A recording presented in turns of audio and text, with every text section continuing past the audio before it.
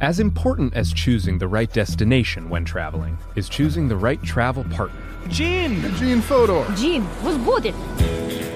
But be careful, because the worst trips result when two partners have two different agendas. The CIA really need your help, Gene. Freeze, Americano! Gene, run! Listen to Fodor's Guide to Espionage on the iHeartRadio app, Apple Podcasts, or wherever you get your podcasts. Hi there, I'm Bob Pittman, Chairman and CEO of iHeartMedia. I'm excited to announce a new season of my podcast, Math and Magic, Stories from the Frontiers of Marketing. Our guests this season show us big risk can yield big rewards, like Rob Riley, the creative head of one of the world's leading advertising firms. I try to create environments where anybody can say anything without any judgment. Listen to a brand new season of Math and Magic on our very own iHeartRadio app, Apple Podcast, or wherever you get your podcast. Something that makes me crazy is when people say, well, I had this career before, but it was a waste. And that's where the perspective shift comes, that it's not a waste, that everything you've done has built you to where you are now. This is She Pivots, the podcast where we explore the inspiring pivots women have made and dig deeper into the personal reasons behind them. Join me, Emily Tish Sussman, every Wednesday on She Pivots. Listen to She Pivots on the iHeartRadio app, Apple Podcasts, or wherever you get your podcasts. I'm Saleha Mohsin, and I've covered economic policy for years and reported on how it impacts people across the United States. In 2016, I saw how voters were leaning towards Trump and how so many Americans felt misunderstood by Washington. So I started The Big Take DC. We dig into how money, politics, and power shape government and the consequences for voters. With new episodes every Thursday, you can listen to The Big Take DC on the iHeartRadio app, Apple Podcasts, or wherever you get your podcasts. Welcome to Stuff You Missed in History Class from HowStuffWorks.com.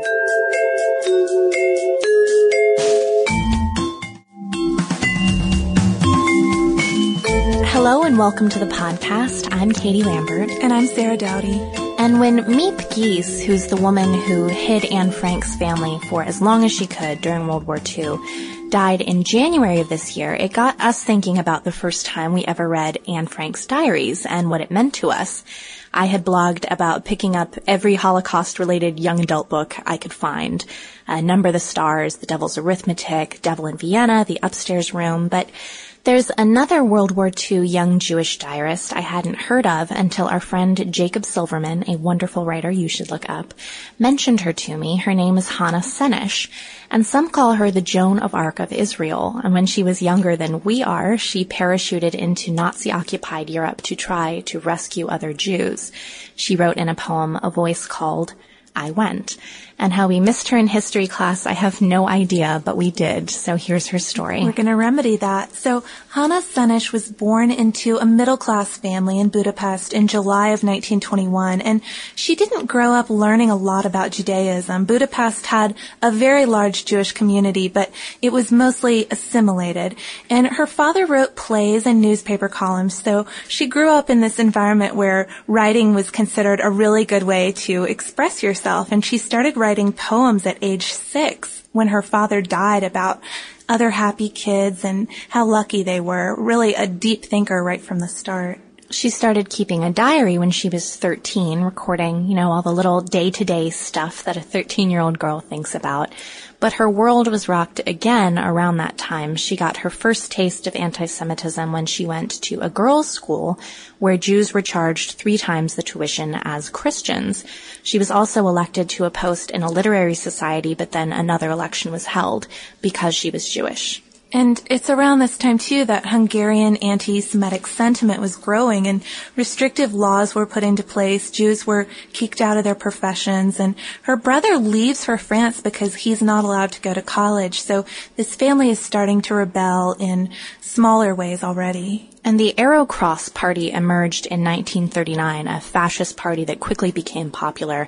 We'll come back to them later in the episode. But in 1938, in this environment that's growing increasingly hostile to Jews, our assimilated Hannah found Zionism, which, to simplify greatly, is the desire for a Jewish state located in the Jewish homeland of Israel. And Just for your information, the State of Israel wasn't established until 1948. So in Hannah's time, today's Israel was under British rule as part of Palestine. So not to confuse you with the terminology later in the podcast. Yeah, and she's this person who's really looking for something to believe in and to give her life meaning. And in her experience, anti-Semitism had been everywhere in Europe, and there was no way to get away from it except to go to a place that was just for the Jewish people. So she started studying Hebrew for the first time and trying to rally her classmates to emigrate to Palestine with her.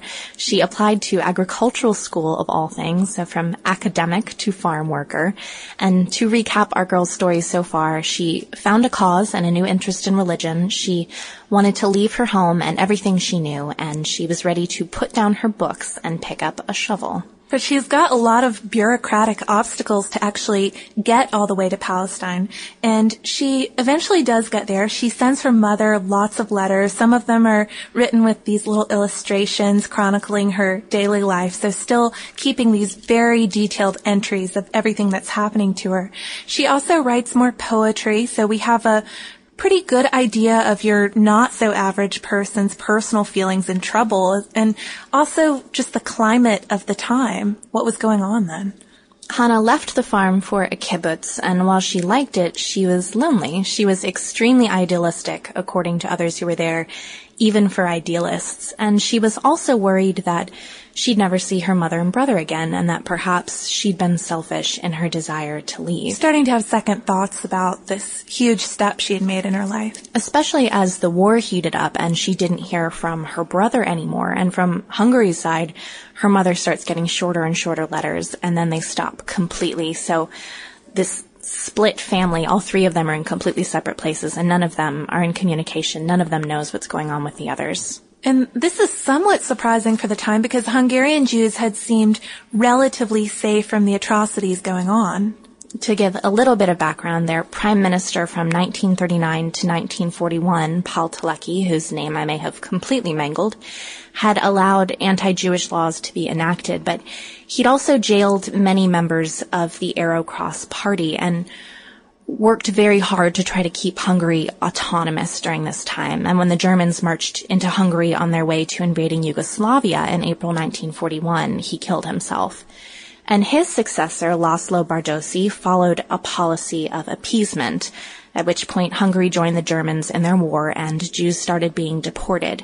But his successor, Miklos Kálay, in March 1942, went more in the opposite direction. He walked the line between appeasement and opposition, and he refused to deport the Jews. He stopped that practice during his time. So while we have this back and forth going on in Hungary, back in Palestine, stories are starting to trickle in with the Polish people about the horrors happening in Nazi-occupied Europe and the ghettos and the killings. And the Jews in Palestine are obviously determined to help. They've got to do something. Hannah tried to get her mother out of Hungary, but the immigration certificate never came, so she decided that she had to go back to organize a resistance movement in her country and rescue her mother. And to put these events in the context of a timeline, according to the documentary film Blessed is the Match, which you should definitely watch, in January 1942, 80% of the Jews who would die in the Holocaust were still alive. And in 15 months, those statistics were totally reversed. 80% were dead and only 20% alive. So this all happened very quickly. So in response to the final solution, which is starting to go into effect here, wanting to do something to help, Hannah joins the Haganah, which is a Jewish military force. But then she finds another opportunity. The Brits were looking for volunteers to go to the Balkans and contact partisan resistance fighters to aid in Allied efforts. And Hannah and the other Palestinians wanted to get in the same area, but with the aim of rescuing their Jewish brethren in trouble. So these two desires coincided a bit, and she and the other 30-odd volunteers who were willing to risk their lives began training in parachuting so they could get behind enemy lines. And Hannah would also be in charge of radio communications for her group. And the last photo of her ever taken was the day before her mission to Yugoslavia began. And her brother had just arrived in Palestine, and it was the first time they'd seen each other in years. And unfortunately, it would also be the last, because she and her fellow parachutists landed on March 14th, 1944. And by the 19th, the German troops entered Hungary. So terrible timing. Hannah cries. I mean, just imagine, she's just arrived. There's not enough time to go to all the Jews and try to build up some sort of resistance. And almost immediately, the Germans set up a new, very sympathetic to them government and encouraged the Arrow Crossers, our fascist from earlier, who immediately began robbing and killing Jews. And even more laws were set in place. In addition to those barring Jews from professions and owning property, they had to wear the yellow stars. There were deportations, arrests, murders. People were put in ghettos. There were restrictions on leaving the house. And it's important to know that things were fast-tracked, really, in Hungary. The Germans showed signs of weakness, and Allied hope for their defeat was growing. So the Germans, the Arrow Crossers, and their other collaborators had to do their damage quickly. They have the Allies breathing down their backs. Right. So more than 4,000 Hungarian Jews were sent to concentration camps in just 2 months. But none of this had happened yet when Hannah decided to actually cross the border into Hungary. And anyone who was paying attention knew that it would happen, though. It was clear that it was coming. And so it was a very brave thing for her to do. A lot of her parachutist companions said it was too dangerous. And she knew that when she left, there was a great risk of being killed, but she goes anyways. And she's only 22 years old. And she gave what's probably her most famous poem, Blessed is the Match, to one of the men before she left. And it goes, Blessed is the match consumed in kindling flame. Blessed is the flame that burns in the secret fastness of the heart. Blessed is the heart with strength to stop its beating for honor's sake. Blessed is the match consumed in kindling flame. And according to the documentary, she'd handed this piece of paper to her fellow parachutist, and he just sort of threw it in the bushes and went on his way. But he realized that he had to go back. He just had a feeling and went back and searched through all of these bushes till he found that little piece of paper and found her poem. So unsurprisingly, Hannah is caught. She knew she probably would be when she signed on for this mission. And the Gestapo wanted her transmitter codes, but she wouldn't give them up, and she didn't want to give up the other people in her mission. And so she's brutally beaten and tortured. All of her teeth are knocked out. And even when she's being interrogated every day, she would not break and give up the codes. They took her to Budapest, and once they found out who she was, brought her mother in, thinking they could use her against Hannah. And her mother, of course, didn't know anything. She had thought Hannah was still in Palestine. What a surprise that must have been for terrible surprise. But she wouldn't, of course, press her for information either, so they both ended up in jail. And while it must have been incredibly difficult to see each other in those kinds of circumstances, it must also have been a comfort because they could see each other through their windows sometimes or in the prison yard.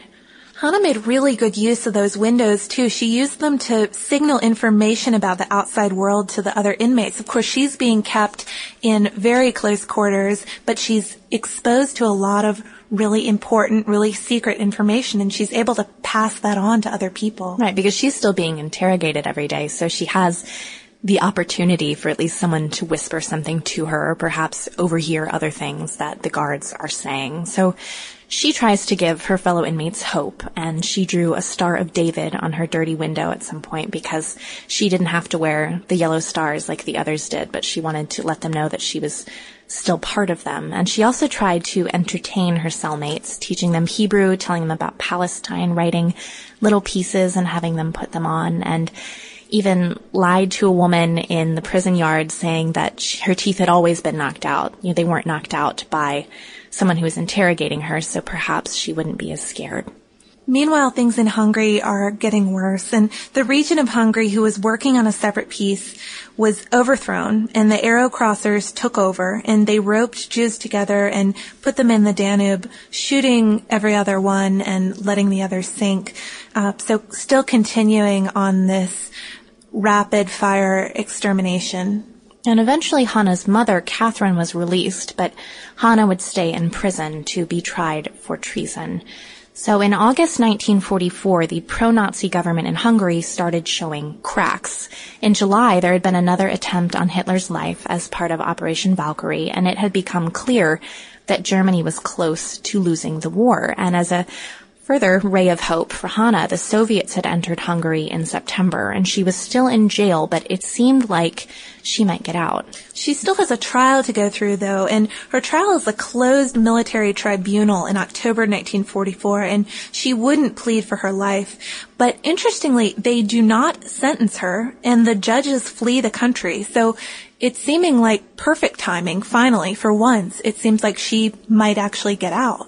And she's still keeping her diary, which is part of the reason that she's so famous. We have this very clear record of everything she's been doing day by day. And she wrote that she wasn't sure if she believed in a God, but she believed that the world was created for good, despite everything. And that also reminded me of the famous Anne Frank quote about still believing that people are good at heart. And she wrote another poem she's well known for during this time, saying that she would have been 23, but I gambled on what mattered most. The dice were cast. I lost. And despite the fact that her judges had fled, there was one man who had it in for her, and he made sure she was executed on November 7th, 1944, and it said that she refused a blindfold. And a week after she was killed, her mom was sent on a death march to Austria. This is another amazing story. She manages to escape and finally reaches Palestine. And in 1950, Hannah's body was returned to Israel, and she's buried there along with 7 of the other parachutists who had volunteered with the British Army. And as for Hungary, the Soviets drove the last of the Germans and the Arrow Crossers out in February 1945. And in 1941, there had been 725,000 Jews in Hungary.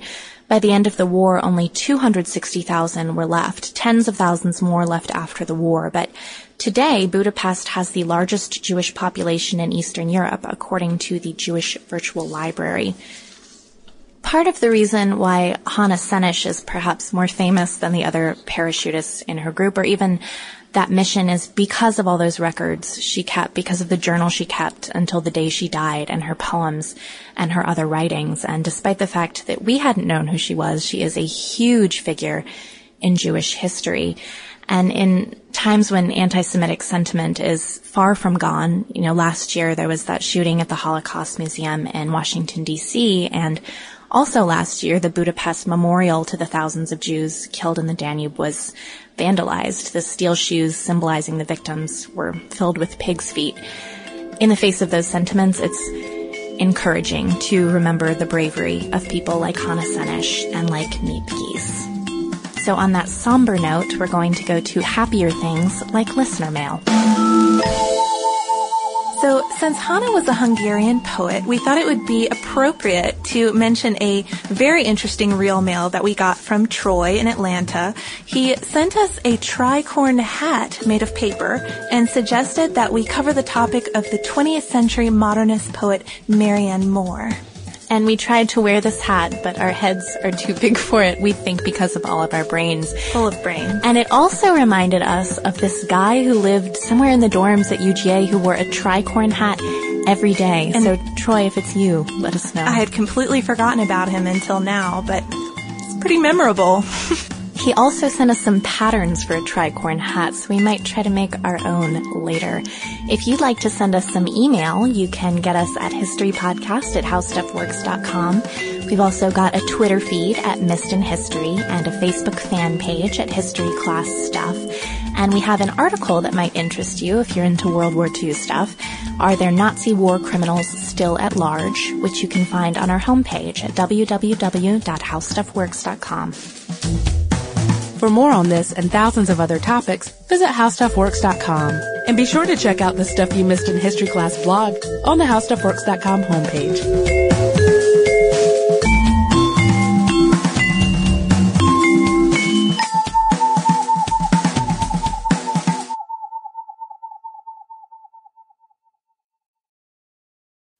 As important as choosing the right destination when traveling is choosing the right travel partner. Gene Fodor. Gene, was будет? But be careful, because the worst trips result when two partners have two different agendas. The CIA really need your help, Gene. Freeze, Americano. Gene, run! Listen to Fodor's Guide to Espionage on the iHeartRadio app, Apple Podcasts, or wherever you get your podcasts. Hi there, I'm Bob Pittman, Chairman and CEO of iHeartMedia. I'm excited to announce a new season of my podcast, Math and Magic, Stories from the Frontiers of Marketing. Our guests this season show us big risk can yield big rewards, like Rob Riley, the creative head of one of the world's leading advertising firms. I try to create environments where anybody can say anything without any judgment. Listen to a brand new season of Math and Magic on our very own iHeartRadio app, Apple Podcast, or wherever you get your podcast. Something that makes me crazy is when people say, well, I had this career before, but it was a waste. And that's where the perspective shift comes, that it's not a waste, that everything you've done has built you to where you are now. This is She Pivots, the podcast where we explore the inspiring pivots women have made and dig deeper into the personal reasons behind them. Join me, Emily Tish Sussman, every Wednesday on She Pivots. Listen to She Pivots on the iHeartRadio app, Apple Podcasts, or wherever you get your podcasts. I'm Saleha Mohsin, and I've covered economic policy for years and reported on how it impacts people across the United States. In 2016, I saw how voters were leaning towards Trump and how so many Americans felt misunderstood by Washington. So I started The Big Take DC. We dig into how money, politics, and power shape government and the consequences for voters. With new episodes every Thursday, you can listen to The Big Take DC on the iHeartRadio app, Apple Podcasts, or wherever you get your podcasts.